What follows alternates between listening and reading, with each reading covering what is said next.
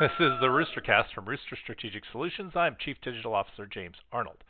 All of the planning and ingenuity that goes into digital marketing is often derailed at the creative stage. You can pinpoint the right audience with the perfect platform at the exact right time and then blow it with a terrible message. So, what's terrible?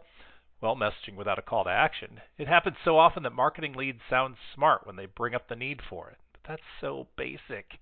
Irrelevant imagery is another. In B2B, you see it all the time. Those don't belong there.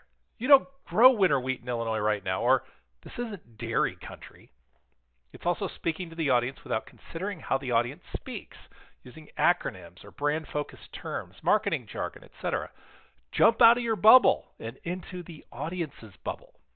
The simplest way to fix this is to bring the creatives into the process early. That's at least what I hear from the creative departments. You should also hire and train up your creative talent to know the business landscape or landscapes that you're working in. Hire smarter or make them smarter. The fix here is less about adding more work. It's more about thwarting laziness. This is the Rooster Cast.